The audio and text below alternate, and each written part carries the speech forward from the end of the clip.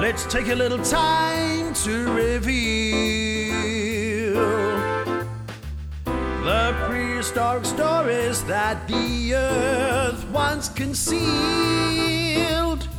Mix them all together on this ancient land. It's time to spread some Paleo Jam. Hello and welcome to another episode of the Paleo Jam podcast. I am the host, Michael Mills, and you can probably hear some murmuring sounds in the background. We are at the Wavell Showgrounds, and that's the sound of some kids being called to their school. We are at the Wavell Showgrounds, and we are here as part of the STEM Day Out for schools. And when I say we, that would be Michael Mills and Tom Raimondo, who's Professor of Geology and Geochemistry and Professional Lead for STEM at the University of South Australia. G'day, Tom. Michael, pleasure to be here. It is, and one of the great things about being in a live space like this, we've got a whole bunch of students that are kind of meandering in and out and walking past, and of course from time to time there will be those little announcements. So we will navigate our way through that. Okay, Professor of Geology and Geochemistry. I always talk about geology, of course, as being one of the sciences that when you mix it up with a bunch of other sciences, creates paleontology. Ooh. So when you jam it together, you mean? When you mix it together, in fact, geology is a subset of paleontology. Am I right? I am prepared to accept that for the purposes of this podcast. For the purposes of this podcast, you are prepared to accept that. Okay, so there are a whole bunch of things that we can talk about with geology. But first up, I want to ask you, what was it about geology? What is it about the stories in the rocks? Because there's a really interesting saying that the water and the wind forget, but the rocks remember. So what was it about geology for you? Couldn't have put it better, really. I think that's actually one of the really key things about an event like today is inspiring people to take up versions of science that they've never been exposed to. Because I was never actually exposed to geology as a student. I never did it at high school or primary school or anything like that. It was a fluke.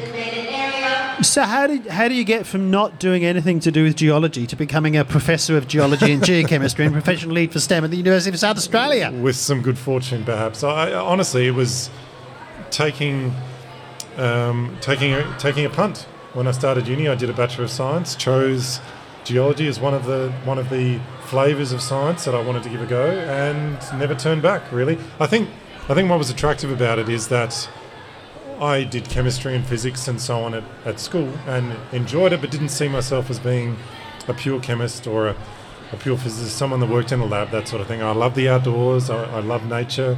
I wanted to be out there amongst it. And geology gave you a chance to combine those fields with that passion, I guess, because geochemistry is a real thing. Geophysics is a real thing. These are just applied versions of those physical sciences, so it was the perfect combination for me. And I guess interesting that it's that thing of you picked it up at uni as one of a number of subjects, and this is not an uncommon story. Not at all, no. Where if you're going to do a Bachelor of Science, you start off with a few different things, or a Bachelor of Arts, or any of those kind of generalist degrees. You start that degree, and you then, amongst the suite of things, amongst the smorgasbord of things that happens, you finally or suddenly find something that just resonates for you and clicks and goes for that. Well, I was even more indecisive because I did a double degree with arts, so I really had no idea what I wanted to do. It took you a while to kind of hone in on that. Okay, Tom, so and your geology study was here in South Australia? It was, yes. Okay, and I want to come to that because South Australia is a remarkable geological wonderland. Can I call it that? You can. I can call it that because I think that's fair. There are a whole bunch of really cool geological places, that you can go to. Here in metropolitan metropolitan Adelaide, you can walk down the street to Hallett Cove. Yes. What's at Hallett Cove? And So why you're does it matter? you're only about 20 minutes from the CBD there, and you've got something that is internationally recognised as an incredible glacial landscape, really. So dating back to, well, if it's at its earliest, about 600 million years ago in terms of the sediments that were deposited there. That's a long time ago, isn't it? You say that, it's 600 not million actually years, that but long in the context of the history of the Earth, of course. We've got 4.5 billion years to deal with, but it's pretty long compared to our human existence. And it's really hard for us as humans to get our heads around that. Yeah. Okay, so back to Hallett Cove. So this classic glacial landscape, one that was recognised as such by Professor Ralph Tate, of course, from the University of Adelaide at the time, a professor who did exactly what we do now still as students, take people down, wandering the coast and looking at the geology and trying to interpret it. And it was the very first time that glacial event had been recognised in the southern hemisphere. Some beautiful glacial features that you can see observed in there on the shore platform. Yeah, so there were those scratch marks. Yeah, the striations. So what do they tell us? Well, basically, they're the imprint of the glacier as it moves along the landscape, kind of gouging and scraping its way along to cause all these imprints. So you rarely see these things preserved so well, and they're beautifully exposed as this polished and grooved pavement at the top of Black Cliff, which is the lookout at Hallett Cove. Yeah, and so Hallett Cove, and then we've got the Adelaide Hills, and then we go up through the Flinders Ranges, Adnyamathanha Country, Arkaroola. What's the connection between... Because it looks to be like this continuous bunch of hills, like the Adelaide Hills and the Flinders and Arkaroola. Is it all part of the same... It absolutely is. It's a spine of geology, basically, that extends from Kangaroo Island, crosses the strait and ends up weaving its way through the Mount Lofty Ranges up through to the Flinders Ranges. And we were talking about Hallett Cove before. You can find a rock called the Bratchina Formation at Hallett Cove, and of course that's named after Bratchina Gorge in the Flinders Ranges, the same rock unit that appears in Bratchina Gorge, and you can find wandering along the shore platform at Hallett Cove. It's all part of the same system. So what do we know? We know that Australia is very, very old. Yes. And even older than you. Even older than me. Even that, and you're right. The 600 million years ago is a long time, but it isn't. What does the geological stories within South Australia tell us about the geological history of the planet? And that's probably an answer that I could just go off and come back, and the podcast episode is over. But what are some of the key moments that we get to share with the world because of what we have here? Well, South Australia is kind of like the sweet spot, if you like, between the very old western shield of Australia as we know it. So you can almost consider Australia to be broken up into thirds. The western third is, as we call Archean, the very earliest part of Earth's history. Then you have this kind of middle zone, which we have in South Australia and Northern Territory, that incorporates a bit of the old and a bit of the young, and the transition between those two. And then everything in the eastern side of Australia is much, much younger. So only within the last 300 million years or so. Yeah. Just a blink of the eye, geologically speaking. But you really can subdivide the country into those three different portions. And we, in my view anyway, and many of the other local geologists would agree, I think, have that perfect combination of, we see some of the young stuff, we see some of the old stuff. We have a nice mix between all of that. And that includes, things that date back to 3 or 4 billion years old that we have still preserved, plus the very, very recent evolution of Earth's climate and the critters that wanted the Earth and that sort of thing that we also have preserved in the South Australian landscape. So, everything from glaciers to meteorite impacts to snowball Earth and everything in between. We've got it, basically. And I'm thinking about Hallett Cove, and just to create an image for listeners in terms of what it would have been like if you picture Mount Everest and the Khumbu Glacier and the glacial lakes around the Himalayas. That was here. Maybe not quite that much topography, but yeah, kind of Not as quite a as mental tall, image. but Yes. that's I guess a similar it mental was image. at the South Pole. Hallett Cove was at the South Pole, so you can picture an Antarctic-like landscape. Yes, absolutely. Cold, very very cold, Frigid. Yes. Okay, so sitting on the table here is the skull of my favourite Australian megafauna animal, Thylacoleo, and I've spent a few days recently in Naracoorte, and Naracoorte is part of what's known as the Limestone Coast. Yes. And I often describe limestone or fossils like a Thylacoleo fossil, which you find in limestone, is a fossil within a fossil.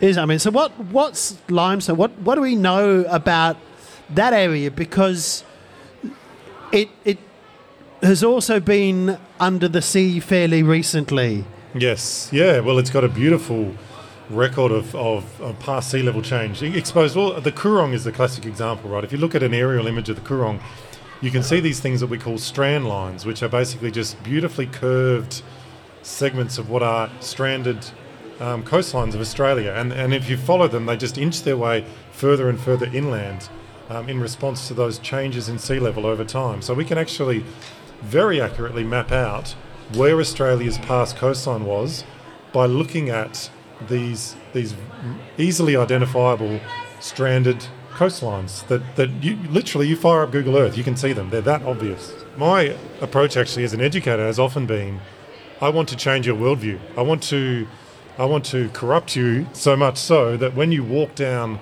your, in our case, even something like a street in the city where there's a whole bunch of building stones laid around, I want you to walk through that street now looking at the rocks on the ground, looking at the statues, looking at these sort of things and interpreting them, walking along your beach and thinking about erosion, thinking about climate change, thinking about all these things, instead of I'm just wandering around kind of not absorbing the natural phenomena that are around you. My aim is actually to make it difficult for you to not notice these things. Because all of it is stories. For sure, yeah. There are all of those things around you in stories. And I remember going to Arkaroola as part of at the end of a National Science Week tour that I did a few years ago. I'd finished at Parachilna and I thought, I might just duck up to Arkaroola because you're in the neighbourhood. That's an Australian thing. It's still a few hundred kilometres, but that's what we do. And it's all here. unsealed, yeah. And it's all unsealed dirt road and stuff. But I got there and there were a couple of the two Steves, as they were known. Yes.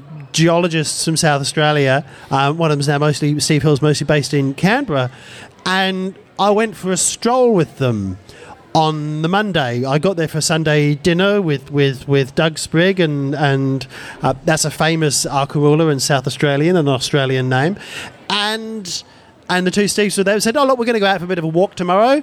I mean, that was my first mistake. I thought it was just a couple of hours we were going to be strolling. No, probably 20 to 25 Ks minimum, I would guess.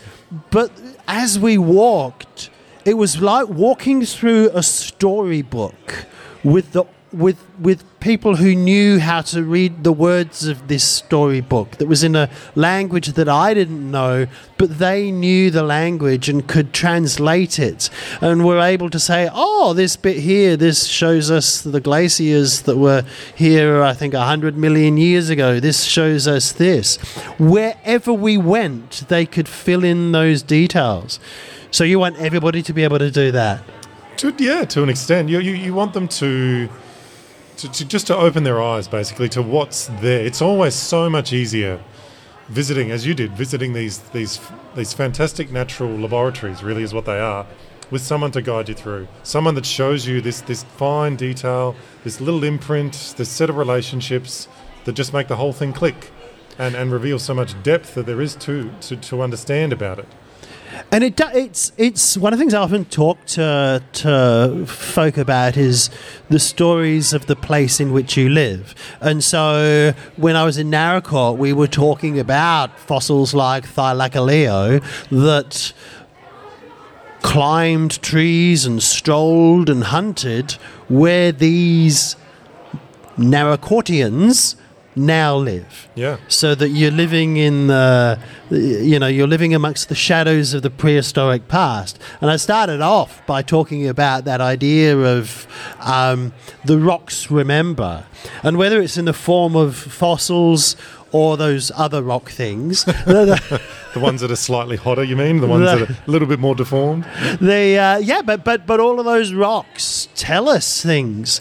And I suppose hanging out with the two Steves and we've worked on some stuff, Tom, like you do look at a rock differently, whether it's walking along the beach. Every rock you look at got there somehow where it is.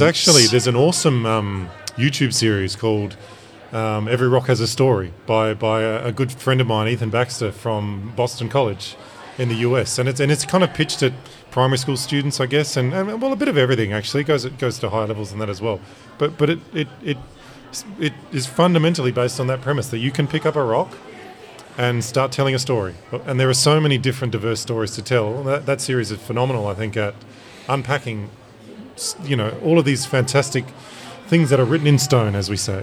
So I mentioned Arkaroola, and for me, of all the places that I've been to, the degree to which it really is a geological wonderland, what matters about Arkaroola? Why is Arkaroola so special?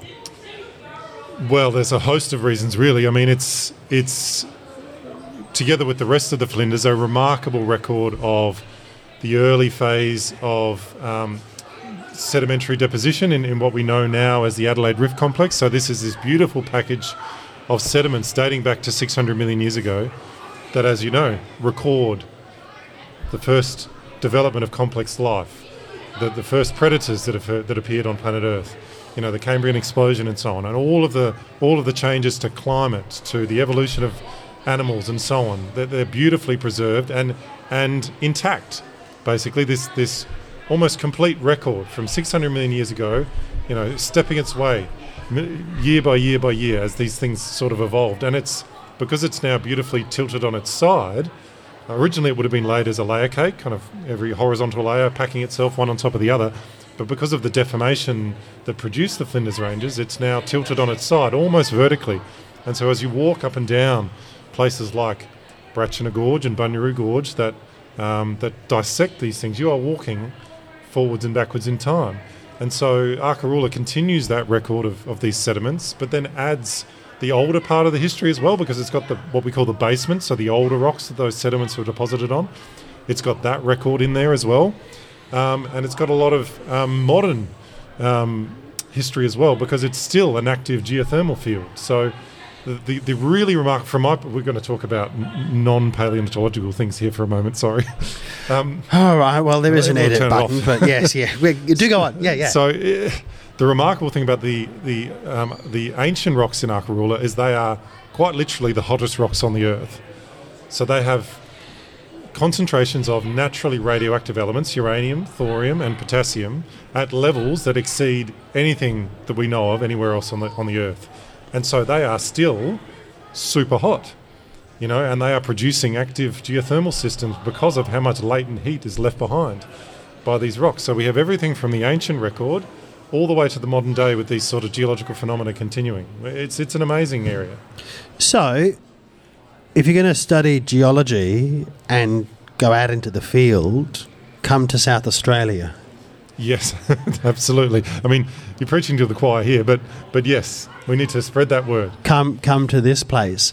The other interesting thing about the Flinders Ranges, of course, is that there are bits of stuff that were hurled up into the air from just over the way in the Gawler Ranges. Yes, that landed in the Flinders Ranges. Tell us, what on earth am I talking about? So the Acraman impact event. So about 550 million years ago, we had quite a large object impact the Earth. So probably one of the biggest meteorites that has ever hit planet Earth.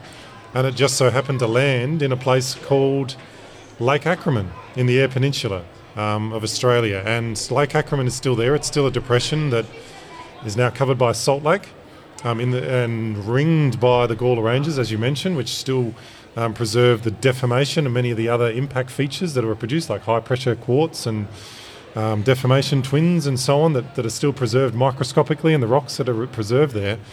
And, of course, all of that material that was poofed out of the ground, basically, by the impact, has to go somewhere. A lot of it ended up in the atmosphere and would have completely blocked out the sky for many a year, basically, as all of the aerosols and all of the debris was kind of circling around the atmosphere. But, of course, some of it also rained down. And much of it ended up in the Flinders and is preserved in this layer that we call the ejecta horizon. It's if you're in one of the units of the sedimentary rocks in the Flinders Ranges, you kind of walk up and down, where it's exposed, and it's all kind of fairly vanilla, kind of what you'd expect, a shale as it is. And then all of a sudden everything changes. The colour of the rock changes, the composition of the rock changes, the chemistry of the rock changes, all because of this debris that fell out and was tacked on to the top. And then this is this period of tumult, basically, in the Earth system that occurred because of that meteorite impact. And then eventually, of course, that all subsides and things calm down again, and the sedimentary record resumes, and it kind of goes back to the way it was. So you've got this little blip in the rock record that represents an incredible period of catastrophic change in the Earth system, and it's there in the rocks. So, as a geologist, when you're doing that thing of reading the rocks, and you see those sudden changes, is that like a hallelujah moment? Oh, for sure. I mean, and there's a fantastic story about the discovery of this ejecta horizon, actually, but two people working independently. So Vic Gostin and Peter Haynes, for example, were working on the sedimentology of the Flinders, identifying these sort of features, found the horizon, had no idea where the meteorite was. And George Williams was working at the same time in the Eyre Peninsula looking at the impact, but had no idea where the ejecta was. And the two of them got together, the two teams got together, I guess, and put two and two together, and that's that. And they're going, hang on a minute, that's this and... Yeah, so independently they'd had that eureka moment of, I found a meteorite, impact site. That's incredible. The record that I'm able to read from the rocks there, and independently from that, another crew looking at the sedimentary record and seeing the fallout of that, and recognising that eureka moment as well. And then through the beauty of science, I guess, and the journey of discovery that those two teams went on, matching it all together and coming up with a hypothesis, and now we are where we are today with this whole story of the Acraman impact. I've got to tell you, dear listeners, that when Tom's talking about geology, it's almost like this is twinkling in his eyes. It's this and at what point, coming back to stuff we were talking about earlier, when you were doing the Bachelor of Science and geology, when did that twinkle? When did the twinkle appear that you become so, or does it sneak up on you? You become so passionate about the thing. It's like, and I'm like that with a few things, but telling prehistoric paleontological stories is clearly, in my case, that thing.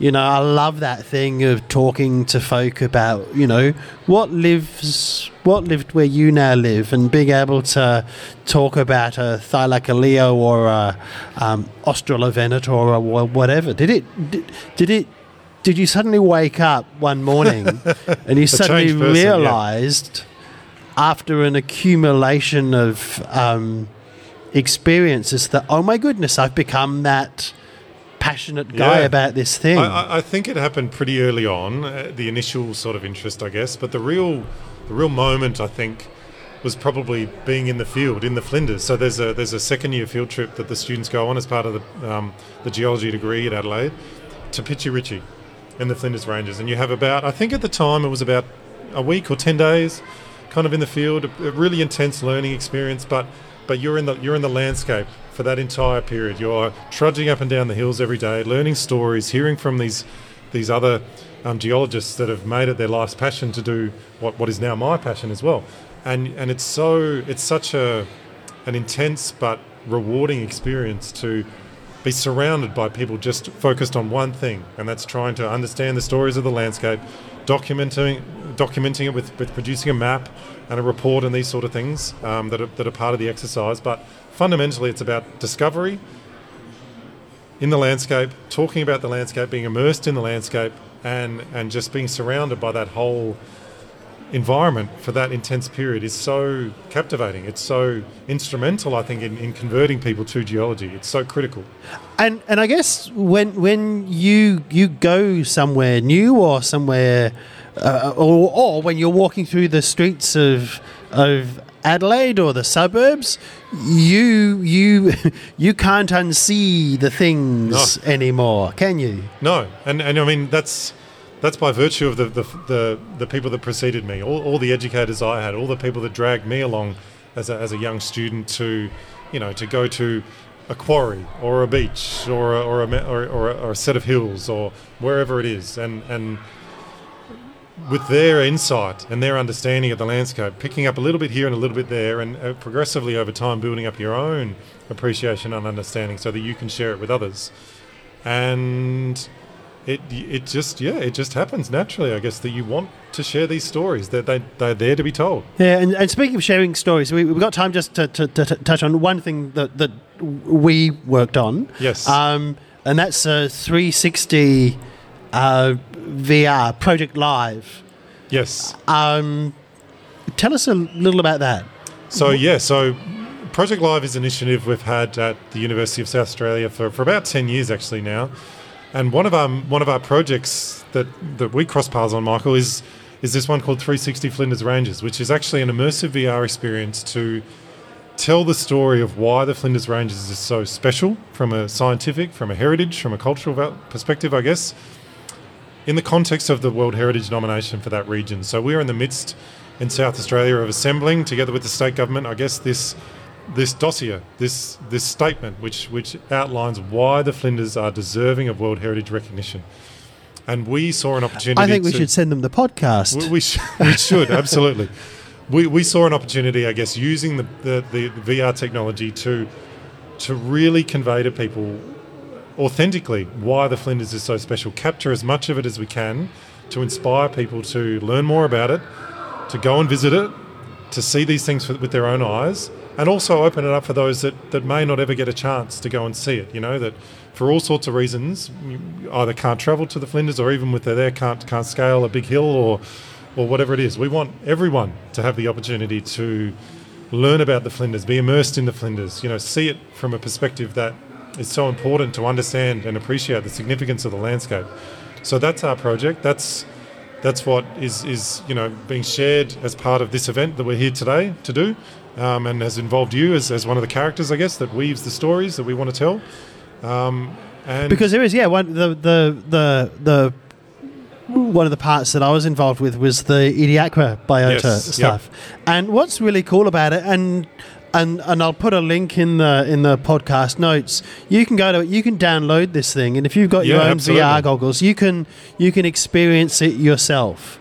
Yes, and the Ediacaran experience is really the flagship, if you like. So, modelling for the first time in 3 dimensions a series of different Ediacaran biota, inserting them into a fully reconstructed Ediacaran seafloor environment where they are animated, they move. They give you a true sense of what that 555 million year old landscape used to look like, and you can swim with these critters. You can wander through the ocean. You can pick up a thing or two about them and what they did by reading some information about them as you go through. And it's the first time really that in an immersive VR environment we have reconstructed what the Earth 550 million years ago actually was kind of like. And on that fantastic note, thank you so much, Tom, for your time my today. Pleasure, Michael. And look forward to making more VRs with more stories. And, yes, I very much hope so. Because, as we know, the rocks do remember, and it's our job to help ensure that everybody else remembers as well. Yes, couldn't agree more.